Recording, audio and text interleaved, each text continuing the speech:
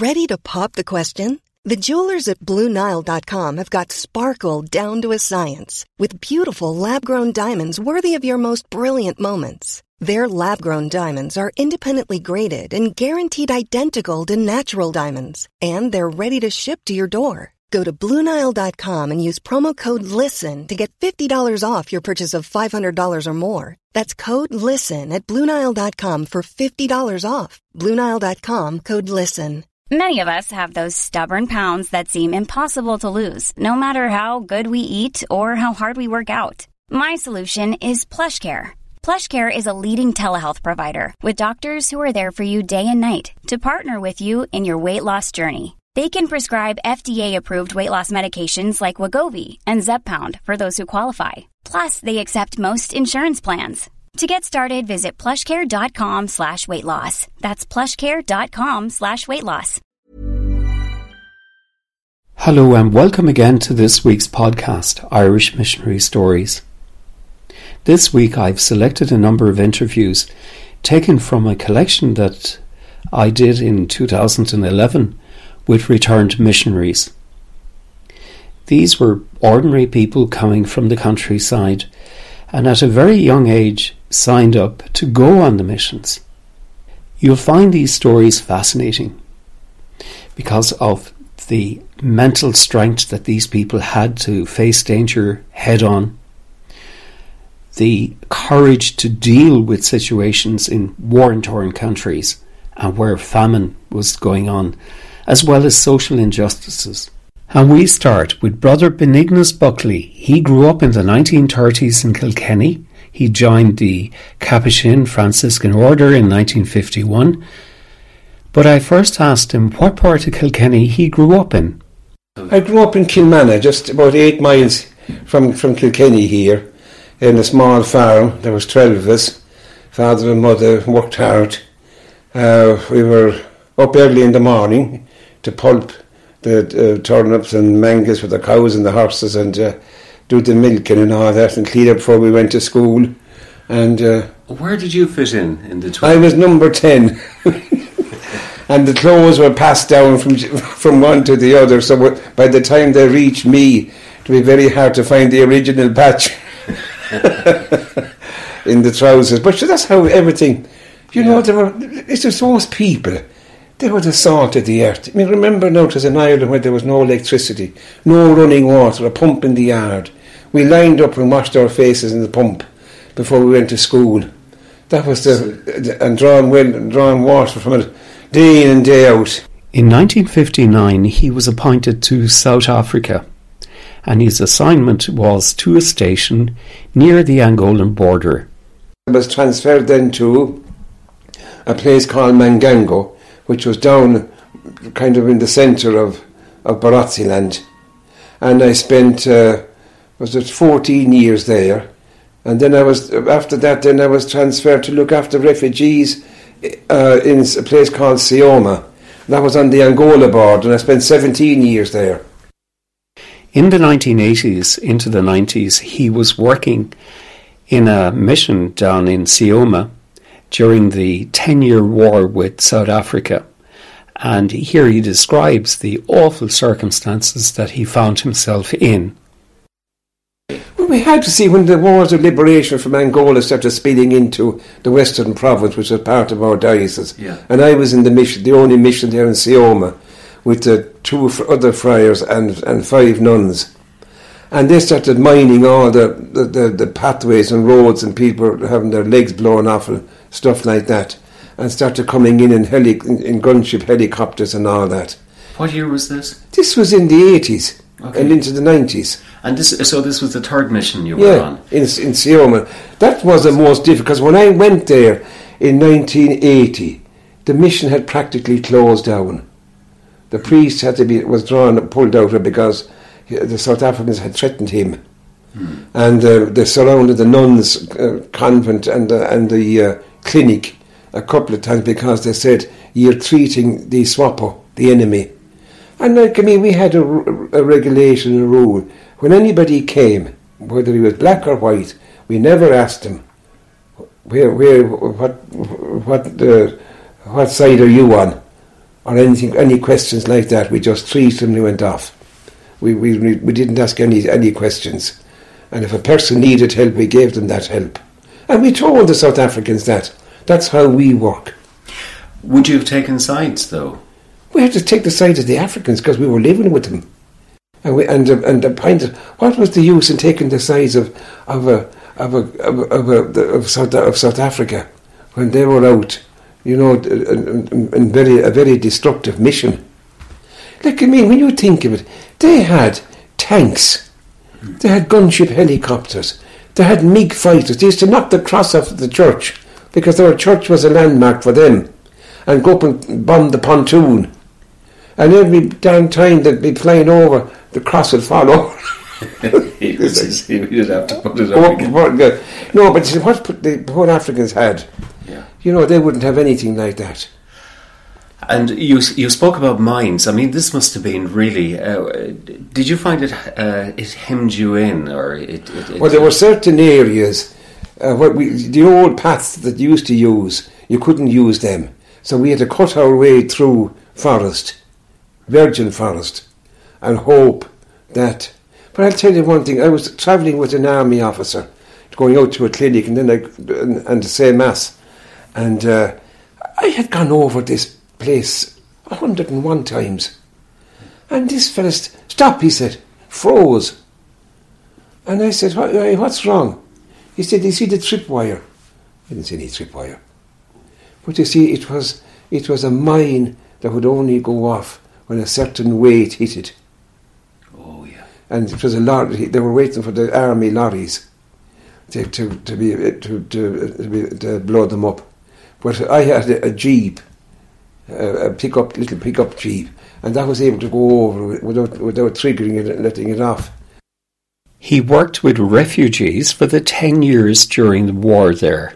We had 93,000 refugees in the parish, and feeding them and looking after them and caring for them. And coming from Angola. Yeah. Poor creatures had to come across that big swamp, the Kwanda River swamp. They were being shelled and bombed from the air by the South Africans in these gunship helicopters and MiG jets. So they didn't know what was going on. They weren't involved in any of that. They'd come over to us and all they had was their clothes on their backs. Now, they had to come across swamps that were crocodile infested. Yeah. How many of them were lost? There'd be people there for days waiting to see if another member of the family made it. So that was horrendous.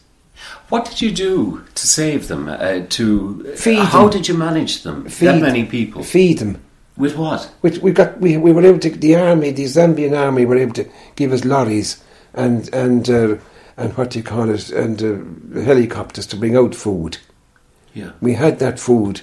We were able to buy food from Zimbabwe and those places. And while working under terrible conditions, to keep sane, he saw the funny side. And shit and take it out by lorry.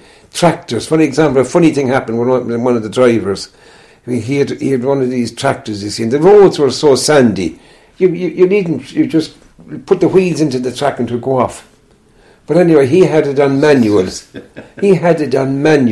And the next thing was a MiG jet came over him, flew over him, and of course he jumped off it. Yeah. And about he had to run 2 or 3 miles to catch the tractor. The tractor kept going with the load, and we had a Red Cross flag on it. But the South Africans came in to me and told me, that Red Cross won't save you. Michael Healy, born in 1921 in County Cork, joined the Columbian Fathers in 1944, and in 1947 his mission was to China. But I first asked Michael what part of the county did he grow up in. The parish of Ahabullogue, it was Clonmile was the townland, Clonmile, Coachford, County Cork. Okay, so you're a Cork man, and your father, was he a farmer? Or? Farmer. We were 8 in family, 6 boys and 2 girls. And the 2 of us became Columbians. One brother was about 5 years ahead of me. He worked in the Philippines. After World War II, Michael's mission was China, and he worked near Shanghai City. And he explains here that there wasn't really much training for missionaries going to China at that time. And he describes in some detail here how he and his other priests survived captivity while under communist rule. We never had any preparation like soldiers who were captured in Korea, you know. They were briefed beforehand what the communist indoctrination would be like if they got it. But we all tumbled to the fact pretty quickly that the real dangerous time was when you were sent off after interrogation, which was brainwashing really, when you were sent off to reflect on what was done and come back and humbly confess your crimes, and they'd be merciful with you, and all the rest. But there was no mercy for anyone who refused to confess. You see, they wanted you to admit crimes against the state and expel, you see. So, and propaganda purposes also, you know, they did that. So we all realized very quickly that the dangerous time was when you were sent off to reflect, and each one tumbled to their own. Well, in my own case, Aidan McGrath, who was in Ward Road Jail, they thought they had him. He was reading the propaganda, and he was learning the characters. He was good at the spoken, but hadn't much. So he spent his time with that, and they thought he was really imbibing the stuff. And they didn't tumble it until quite the end. But then Paddy Rowan from Kilkenny, who was the best hurler in our time in college there in the fields, he was in jail, of course. There were 4 of them around me who were in jail for a year and a half, and he was sent back to reflect, and he had to sit straight on the floor in the prison, and he'd imagine he was playing in Croke Park, and he'd centre field, and he'd double the ball and send it over the bar, and he heard the crowd roar, you know, and he said he absolutely looked forward to those matches in jail, and he played in imagination, you know, and that kept him. It's extraordinary. You see, but he's extraordinary. Each man had his own way. Well, for me, I know that I learned a lot by heart in school and college, you see, and I mean, the big help was the prayers, and then I'd remembered the words of Christ in the Bible, you see, and I go through those. Then when I did that up, I'd go through poetry or anything. I remember one day, 1 and 1, 2, 1 and 2, 3, 1 and 3, 4, anything to keep your mind away from that, because that was the dangerous time that you could crack up. And when I'd have all that finished, I'd make up parodies on the communists. I asked Michael to give us an example.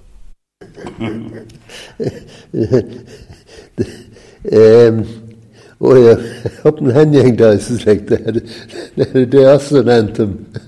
I didn't make up this one myself, but each priest in the diocese contributed to a parody, you see, and they all agreed on the last verse and the chorus. When we go to heaven, the whole jolly gang, St. Peter will know that we come from Hanyang. He'll say, step inside, boys, the best is your due. And those nuns from Hanyang, they can walk in with you. We're ramblers, we're gamblers, we're a long way from home. If you don't like us, just leave us alone. We starve and we're hungry, we thirst and we're dry. And if China doesn't kill us, we'll live till we die. But that was the sort of thing, you know, that... but that would... I have... a whole lot of them, you know, that I made up at different times. Maureen O'Sullivan, a Cork woman, joined the Dominican Sisters, and in 1953 her mission was to Cape Town. But here she tells us about her background. From a farming background, my father, Patrick O'Sullivan, had a farm near Carrigadroid between Cork and Macroom, and his family had been there for generations. I've never been able to get back to the beginning. And my mother was a teacher who came from Kilmichael. She arrived in South Africa during a time of great disturbance and social injustices when she found herself in charge of her congregation. This was the apartheid era, and she broke all the rules by introducing coloured children to her school, and this caused a lot of trouble. Now, of course, that was a very, very interesting time because that's the time when we opened our schools to all races in spite of the law, against the law. And we were the first congregation in South Africa to do that. What was the result? How was it met? Well, it began in Springfield in the school that I had been in, but I was no longer in at that stage. And what happened was, it's a longer story now, I don't know if you have time for it. We had two schools close to each other, one was coloured and one was white, Springfield. And the coloured school, excellent school, was full. And some children couldn't get in. And they said, we'll go up to Springfield, a bunch of them. And they came up to Springfield and they said, we can't get into Immaculata School, will you take us? And they said, well, it's against the law. But they had some consultations and they said, we'll take you. And that's what happened. And that's what happened. So there was war, of course. There was murder. In what way? So they said, we'll take you in January, which was the beginning of the school year. And seven children, seven coloured children arrived. And within a short time, some parents complained to the department. And the inspector came out and he said, you're not allowed to have these children. And they said, they have no other school. And he said, well, you're not allowed to have them. Give me their names and addresses. And the sister said no. And so, to make a long story short, I'm interested in this. That conversation went on between the school and the Department of Education for the whole year. Mm-hmm. Now, Cape Town was there were 4 provinces, and Cape Town was one of the more liberal provinces. So they didn't actually come out and threaten and say, you can't open the school tomorrow. Yeah. It was a private school, so they weren't paying anyone. Okay. So during that year, all the Dominicans, all of us, met and said, well, if Springfield can do it, we can all do it. Okay, right? so, yes. And decided that the following January, all our schools would be open and would take whoever applied, irrespective of race. And by that time, I was a regional superior. But and all hell broke loose. Yeah. These were turbulent times. I mean, you can imagine. Then she found herself taking a very important role. We were due a meeting with the Minister of Education called Koornhof, and there were 4 archbishops going to the meeting, and I was going, and a Mercy's sister and a Mara's brother. And I said to myself, if I could meet him before he meets all of them, I might know what he's thinking. So I scribbled a note and I said, I know you're meeting the Catholic Church next week, but I'd love to meet you before then. And he rang me and he said, come down to my office. And I sat with him, just the 2 of us, and he began by saying, I like what you're doing. So straight away you had... You knew, yes. I knew. Go ahead, I knew. He said, I like what you're doing. And I said, that's great. So what do we do now? And he said, but we'll never get it past that crowd, pointing over to the Houses of Parliament. And so I said, so what will we do? And he had been Minister of Sport before that, and he had brought in a very clever scheme because they were very excluded from world sport, for instance. So he had tried to get them acceptable in the sport scene, and he had declared that certain hotels, for instance, would be international hotels, so that black people could stay in them. So I said, maybe we could have international schools. And he said, well, we'll see, we'll find a way. Anyway, a few days later, all the bishops gathered in our house, preparing for the next day, and I said to them, you're not going to have any trouble, because he says he likes what we're doing. So they all relaxed and took it easy. And next day we went down to meet him, and we went in, and he sat at the top of the table, and he had all his minions on one side, all Afrikaners, very dour looking and serious. And then you had 4 archbishops and myself and a Mercy sister and a Maris brother. And they began by saying, what you're doing is against the law. And the bishops, because they were the ones who were talking, they said, yes, but we have to do it. It's the right thing to do. And he said, but you can't do it in this country.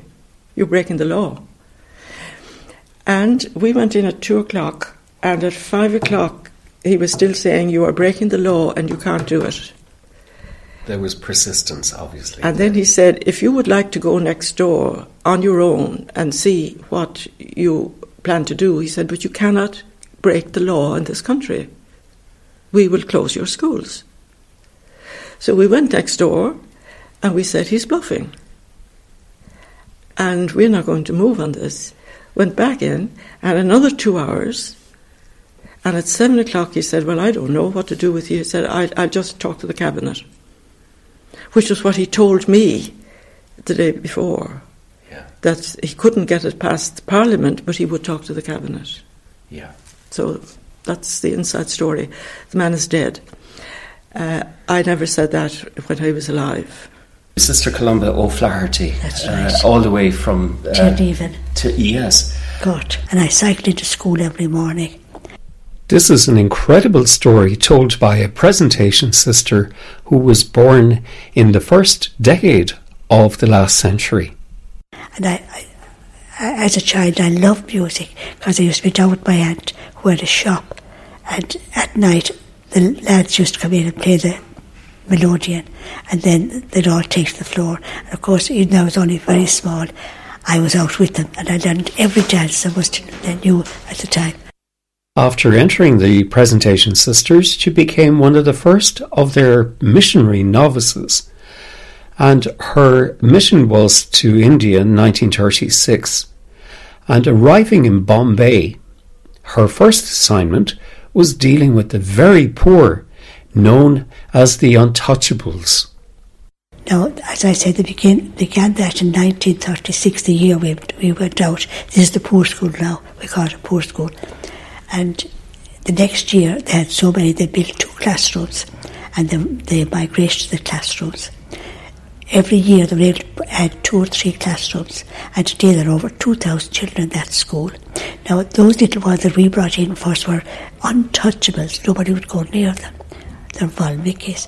And so, within 15 or 16 or 17 years, some of those little ones who were right there on the ground in 1936, they were able to do their matric. They trained as teachers or nurses.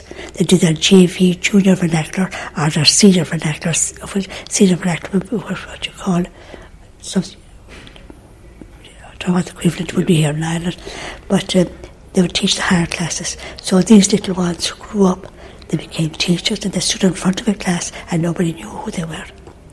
In 1947, her second mission was just as challenging when she was moved to the border between Pakistan and India. At this stage, the partition had arrived, and here she was left with the schools, to open the schools, to educate the locals there at the time. And she describes this in some detail. But first, she describes the position that she was in.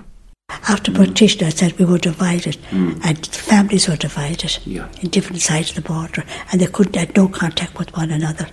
And then when Pakistan was founded, and the Pakistan were mostly zemindars, the people were, the land was very fertile, so they were farmers, but they were delighted anyhow for us to open schools to educate their children. So they gave us 14 acres of land in Rossalpur for nothing, for ₹1 a year.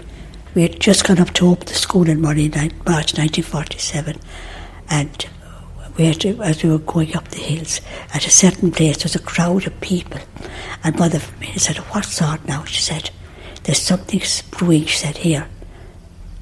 And so we went on that, so we went right up to the school. We went along there, and the Tehsildar came in. The Tehsildar was the head man. He says, he knew Mother Filomena, and he said to her, "Mother, don't worry, there'll be a little trouble. Don't worry," he said, you'll be all right. Now, that night, we got the children up to Murray. It was cold, and they had come from the heat, and they were miserable and all that. So we fed them and put them to bed. It was about 9 o'clock at night. We were exhausted after the day's work. We went over to the fire for a little while in the other house, and there was another room, and the doorbell rang. And one of the sisters went out to open the door. "Oh," she said, "Glory be to God." She says, "Father, what's wrong?" The sky was blood red. I said, "It's all right," says, "Don't worry, it's only Chickagully on fire." Chickagully was the name of the place, about 10 miles from us. But it was mountainous, so you could see the fire. She describes the burning of the villages all around them. That night, we didn't sleep awake. We went from window to window, and you see flames here and flames there, and thuds, beams falling down to the ground. You'd hear the crash, and you'd go from one window to another and say, "Oh, that's on fire, now we'll be the next." And so we were worried this time about the children. We had only one Hindu that time in our school, only one. We were terrified in case anything would happen to them.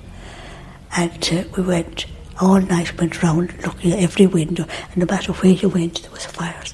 That night they burned 95 houses in Murray belonging to the Hindus and Sikhs. Father Dan Fitzgerald, it's lovely to be here in Nina with you. You're now born in 1916, all those years ago.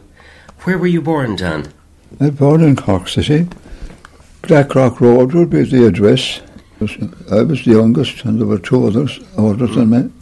His mission was China in the 1940s, and in 1949 the Communist Party arrived in Yangyang, and that's where he was. And he describes here the mental torture which he himself endured at the hands of the People's Liberation Party. And then one evening, inside in the church compound, they had taken over the buildings, the school buildings and so on, and there in the play yard, I remember I saw a notice going up in Chinese, and with the help of a dictionary, I got the idea this has something to do with the trial. And I remember that evening, all the Chinese in the area were herded into the schoolyard, and there was an old platform put up, and these dozen or so fellows were let in and put up on the platform with soldiers around them.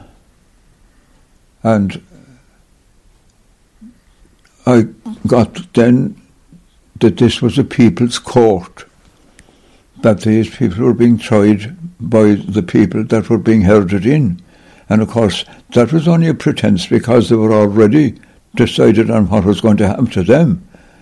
But when the trial started, I remember well, this man started reading out the charges, and he had gone 2 sentences when there was a cry, shout from the crowd, "Kill the so-and-sos, you see?" And I said, "God, what are they doing that for? Interrupting, they should be shot themselves, you see?" Not at all. They were building up a tempo of a kind of mass. And those that were there shouting, they had to lift their hand, and going around amongst them were the police.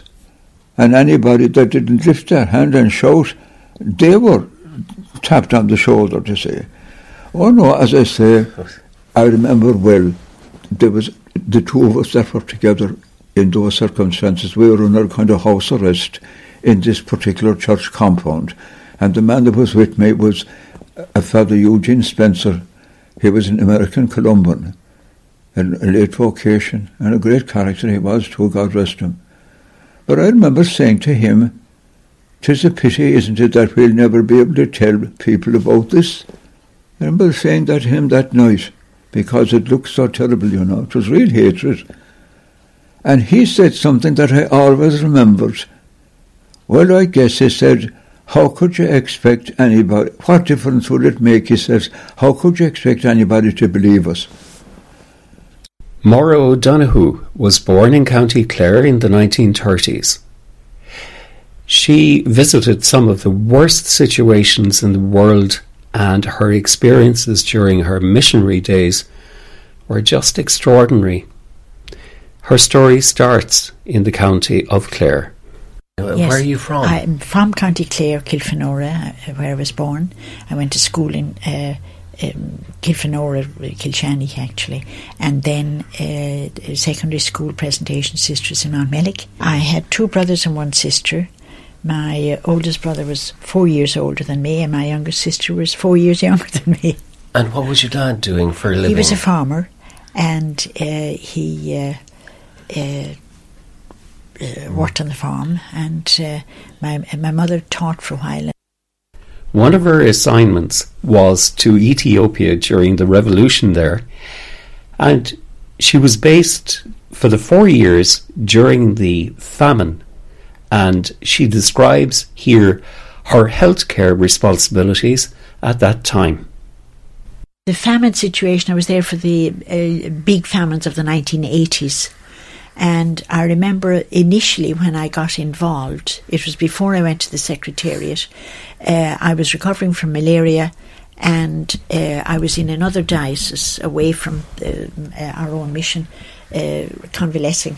And I heard all these rumours about people dying. And I thought, I can't sit here with all these rumours going on, people dying around me. So I said, I better get up and do a survey and get out there. So I did a survey, and as a result of that, I was able to go to the officials, the local administration, with figures and facts. And I said, there's famine here. Now, the government did not want to admit that there was famine, because this was 10 years after Haile Selassie was deposed. And he was deposed because he hadn't done anything for the famine then. And of course, this famine was much worse, but they didn't want to admit that there was famine. So they were, I think, afraid that I might go public. They said, "Who's this report for?" So I think they were afraid I'd go public with it. So they said, what are you going to do for it? We'll give you 6 bags of milk, 50 kilos of milk, to start a programme for 7,500 people, and you can give us back the 6 bags of milk when you get it, when you get more. Yeah. So I was with the bishop, the local bishop. Yes, yeah. As I say, I was in a different diocese, and I said, I'm not going to start any programme with 6 bags of milk for 7,500 people, and the bishop kicked me under the table to keep quiet. So, well, you see that they were atheistic communists, socialists. So the administrator looked at me and he said, "And what are you going to do?" I said, "I'm going to Addis Ababa and see, can I get supplies before I start?" So I went off and I started begging, and I got a Land Rover, and I got cups and saucers and plates to feed children, and I got children's food, and I got other food, and I was able to come back, and I had to arrange for transport, of course, and get the money to pay for the transport of the supplies and all the rest of it. It was 250 kilometres to Addis Ababa. The length of Ireland almost. So I got all that money, and I got the supplies, and started a programme for the 3 peasant associations which were organised by the government that I was assigned to, and for 7,500 people. Of course, there were thousands there every morning when I went in. I would have to sit them down on the school field. It was a school compound, school field with space in between to walk up and down, and I had two others. I had 1 nurse, and I had 2 teachers with me, who were running a training school for kindergarten teaching. I went over to them and I said, you can't run this while there's famine going on. You know, they should be out helping us. So I got the 10 students and the 2 teachers to help me, and 2 of us would walk up and down between the rows of people and select the people who had to get food today, who couldn't survive another day without food. Maeve O'Sullivan, born in the 1920s, joined the Daughters of Charity and went on the missions, working out in Nigeria. But first, in the 1940s, she spent many years working with handicapped children in Liverpool. Where did you come from originally? I'm from Kerry. I'm from southwest Kerry, to assist. But first she talks about her background. Yeah. What in your background then? Your father, what did he do for a living? My father was a police sergeant in the old RIC. My mother was a teacher. My father had a farm. My mother, she taught the other side of the bay, the other side of Kenmare Bay. In Sneem? Yes, Sneem side of Kenmare Bay, yeah. And how would she go there? Boat, rowing boat. My father would row her across in a rowing boat. Her time working in Liverpool with handicapped children lasted for the most of 40 years. But then, in 1985, as a social worker, she went to Nigeria. And after arriving there, her mission was working in prisons with the prisoners. But then I got involved in the prison. And my main work was in the prison. I was told to go and visit the prison. I said, what will I do in the prison? And they said, oh, just go. So I went, and the prisoners were in cells, single-story buildings, barbed wire in front of them, and their poor hands coming out through the barbed wire, covered with ringworm and scabies and every kind of disease you could think of. And I thought, oh God, what do I do here? The worst of the prisoners, or the worst, was the so-called suspected lunatics. They were people who were mad and who were in prison because they were mad. And they were at the bottom of the barrel, where, as far as the prison was concerned. They were dying of starvation. So I started gradually I built up a service for them where prisoners who were suffering from malnutrition, where they got high protein food to keep them alive. And as well as that, I got a service if they were falsely imprisoned, as they were sometimes, that to get solicitors to get them off their sentence. I'll tell you about one man. He was chained to the floor in the one position for 12 years. First of all, his 2 feet were out straight and his 2 ankles riveted to the floor, so he couldn't even stand up. Then they gave him a bit of chain to chain his two ankles, and that chain riveted to the floor so that he could stand up. And at first his muscles were kind of atrophied. But then after a while, he worked out how to undo his leg irons. And he used to creep around inside in his cell and lock himself up again when he heard somebody coming. But then one day he got mad and he just, with his 2 bare hands, he tore down the iron door of his cell. For that they beat him unmercifully. They broke one of his legs and chained his broken leg to the floor. And here she talks about another prisoner that she looked after. And this doesn't make for easy listening. And in the end, after 11 years of working in that prison, she returned home suffering from health problems. Another man, suspected lunatic, another man, one of the other prisoners gouged out one of his eyes. To get away from his tormentors, he used to climb up onto the rafters. For that, they pulled him down and chained him to the floor. I got him out of prison. At least every now and again, there'd be what you call amnesty, where they'd leave out some prisoners who hadn't anything, hadn't done very much anyway. So he got left out under amnesty, that man. And I got him taken back to his own village. I went to see him a few months later.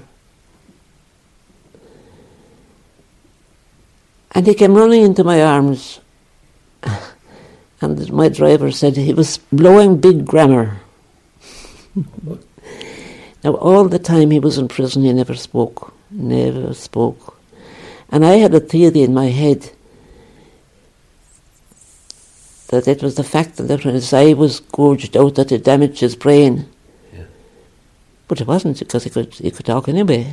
Yeah. In the end, I got very sick and I was sent home. And I wanted to go back. I didn't want to stay at home. And finally, we come to the last missionary story. And again, this is another fascinating story told by Brian Starkett. He joined the Spiritans, and his mission was to Sierra Leone.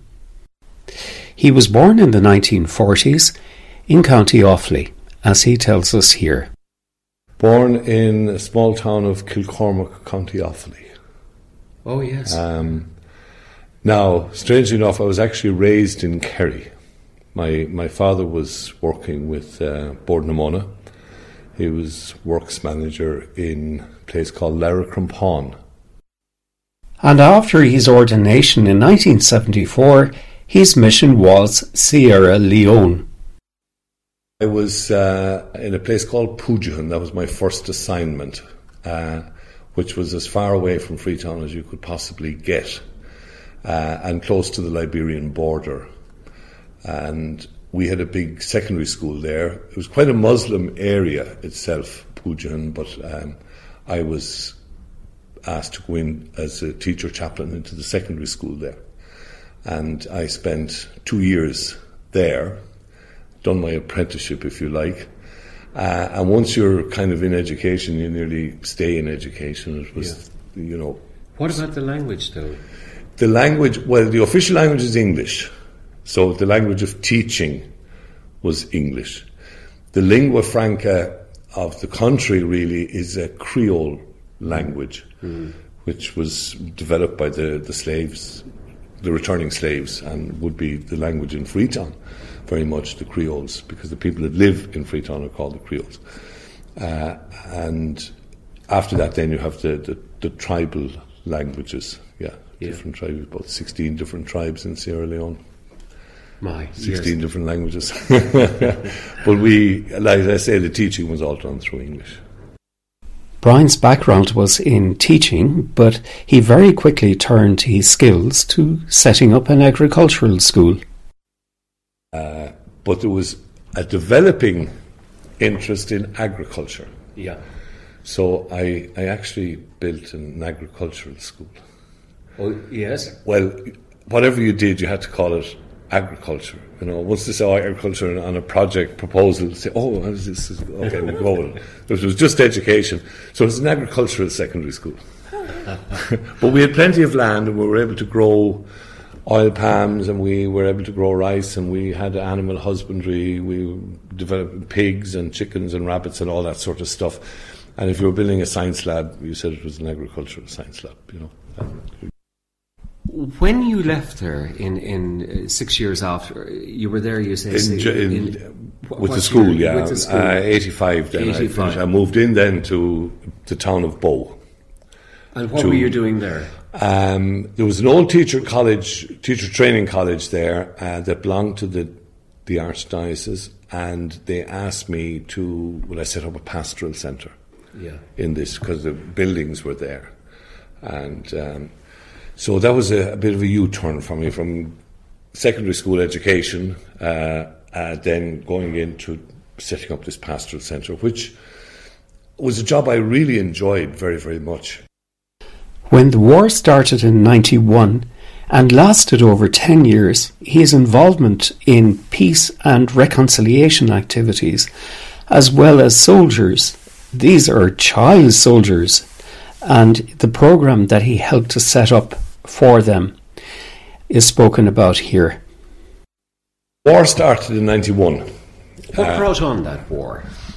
Well, I suppose... Is that a big question? It is a big question, but to try and put it in simple terms, the civil war in Liberia began in December 89, when Charles Taylor crossed over the border. And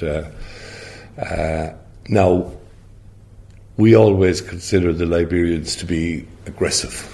So we say, that's Liberia, But the Sierra Leoneans, they're so laid back.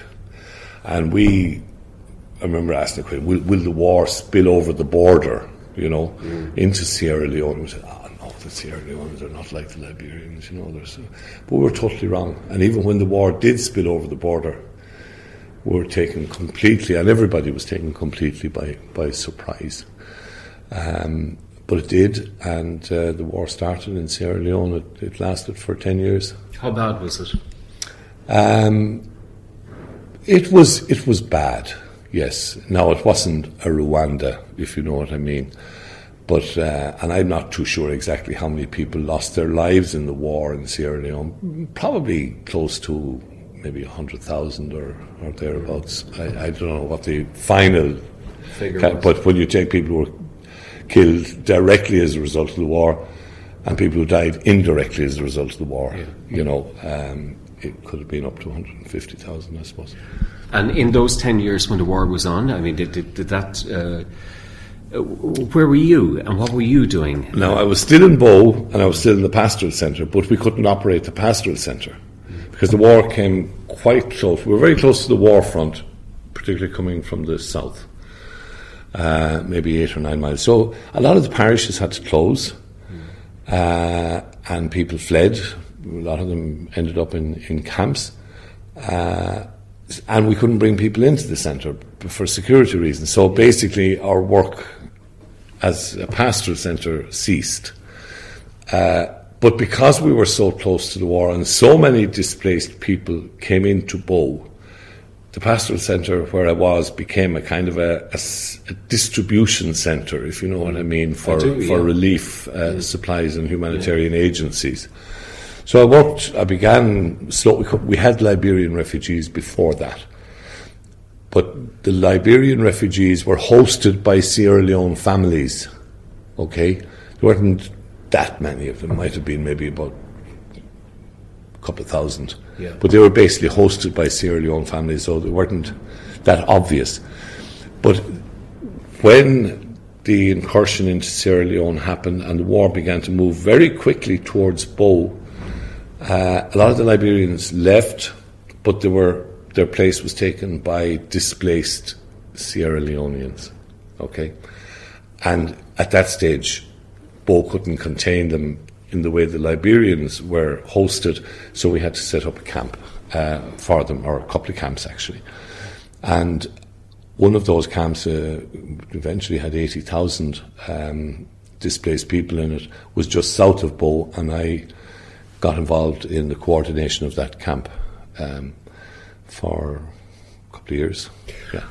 Was your life ever in danger or threatened, or...? War is a strange kind of a thing. Looking back, yes, the answer is yes. But did I realise it at the time? Probably not, because you kind of grow with war. You learn not to take unnecessary risks, that's for sure. And I had to keep a close liaison with the army and with the police, and they generally gave you good advice about travelling out of town and that, and when it was safe and when it wasn't safe. But yes, I remember being stopped one day in the middle of Bow by Liberian soldiers. There were Liberians there as well, and having a AK-47 put to the side of my head and told to get out of my vehicle. We want to take the vehicle out of the pickup truck, you know. Yeah. And I thought, okay, Toyota make hundreds of these every year, thousands of these things every year. Let them have it. And it was just by coincidence, 2 policemen were walking down the street. I mean, people just carried on walking, you know. They were as scared as I was, I suppose, you know. But one of the policemen came over and said, no, leave this man. He's our friend. And they gave you the Jeep back. And very reluctantly, yeah, they gave it back. But they were high on drugs, you see. That was one of the dangers of the war. You just don't know. And it's 7 o'clock in the evening, it's late in the day, and these guys are well tanked up between alcohol and drugs, and you just don't know what they will do, you know. What year did you set up that programme? That was a program. It was actually set up by UNICEF, and it must have been 93, maybe around 92, 93, quite soon after the war began. And when did you become involved? You became involved in that then? In I did, because you had kids on both sides. You had kids on the rebel side. Well, we didn't have access to those, but we did have access to kids who worked with government soldiers. Yeah. And we were able to go to the army authorities, and we were able to say to them, this is wrong, that these kids shouldn't, because the kids, 7 years of age, 8 years of age, going around with AK-47s, you know, and dressed in army uniforms and stuff, you know. And so they released 300 kids to us. And who were these kids? Were they displaced? Had they families? They were a mixture. A lot of them wouldn't have come from the major towns, because the major towns weren't that affected at that particular point in the war. They were from the outlying areas that might have been close to rebel lines where the army were, and maybe they had parents killed in the villages, or they would somehow link up with a soldier. It was a kind of a little progression, maybe sometimes for security, maybe sometimes for food, maybe sometimes, you know, and they would do odd jobs for a particular soldier, and then when the soldier got a new uniform, he'd give the old one to the kid, and the kid would go to the tailor and get it cut down to size, and, you know, that's the way it happened, you know, kind of slowly but progressed, and the numbers were huge. So they released 300 child soldiers to us under the auspices. You see, UNICEF are not an implementing agency. They fund, but they work with other agencies in terms of the implementation of programs, but they had nobody to run a program on child soldiers, so they asked the Catholic Mission. What did you do with 300 children that were orphans? We divided them into 3 homes, 2 in Freetown and 1 in Bow. So we had 100 plus kids in the place in Bow. We got what used to be a social welfare building to house them, but we didn't know what to do with the kids. You know, what do you do with them? And they're wild, they're crazy, you know, and violent, you know. So it was a bit scary. At the beginning, we were lucky. We had social workers from the government. Mm-hmm. Now, they were pretty hopeless. We actually found it much better to recruit displaced teachers. Yeah, I imagine. They were much better hands-on with the kids, you know, and be able to handle them much better. So we got displaced teachers that were in camps and brought them into the programme. We were very fortunate to have a psychiatrist in Bow, a Dr. Maturi, who actually studied here in Dublin in the College of Surgeons and had done psychiatry, and he was a big help to the programme in being able to assess the kids and that kind of stuff. Food was supplied, the money for the food was supplied by UNICEF, but UNICEF were all over the place as well. We said, look, we have to get these kids out of uniforms, so can you send up second-hand clothes? They said, sure, we'll have them up to you tomorrow. They sent up a truckload of second-hand clothes, and when we opened them, they were all girls' clothes. You know, they hadn't even checked. There was kids' clothes written on the bag, you know, but all the bags were girls' clothes, so we had to send them back down to Freetown. You know, there were things like that. It must be very frustrating at times. What about teaching these kids then? Well, they were difficult to teach. because their attention span was like 15 minutes. You know, they were highly traumatized kids. Yeah, of course. So you put them in a classroom and they'd be fine for 10 minutes, and then something had happened and they'd be up and running around and shouting, and, you know, you couldn't, very, very difficult to control. But as it was a residential program, after about 3 months, the level of hypertension, or whatever you like to call it, the level of trauma began to settle down a bit. To settle down a bit. Now, I suppose some of the kids that were on that program should never have been on it, because they would have joined the army, and they were already into a life of crime and violence and stuff, you know. Some of those kids came from Freetown, the streets of Freetown, and they had a very negative impact on the younger kids with whom you could actually do something, you know. Yeah. So that was a mistake, but it was a learning curve as well, you know. We didn't know that at the beginning. So, all right, but it was a huge challenge for you and for your people there, yeah. Well, we've come to the end of this week's podcast, Irish Missionary Stories. If you would like to hear the full interviews of any of these recordings that you've just heard, they're available on our website. That's irishlifeandlore.com. My name is Maurice O'Keefe, and thank you for listening. Hey, it's Paige DeSorbo from Giggly Squad. High quality fashion without the price tag. Say hello to Quince. I'm snagging high-end essentials like cozy cashmere sweaters, sleek leather jackets, fine jewelry, and so much more. With Quince being 50 to 80% less than similar brands. And they partner with factories that prioritize safe, ethical, and responsible manufacturing. I love that. Luxury quality within reach. Go to quince.com/style to get free shipping and 365-day returns on your next order. Quince.com/style.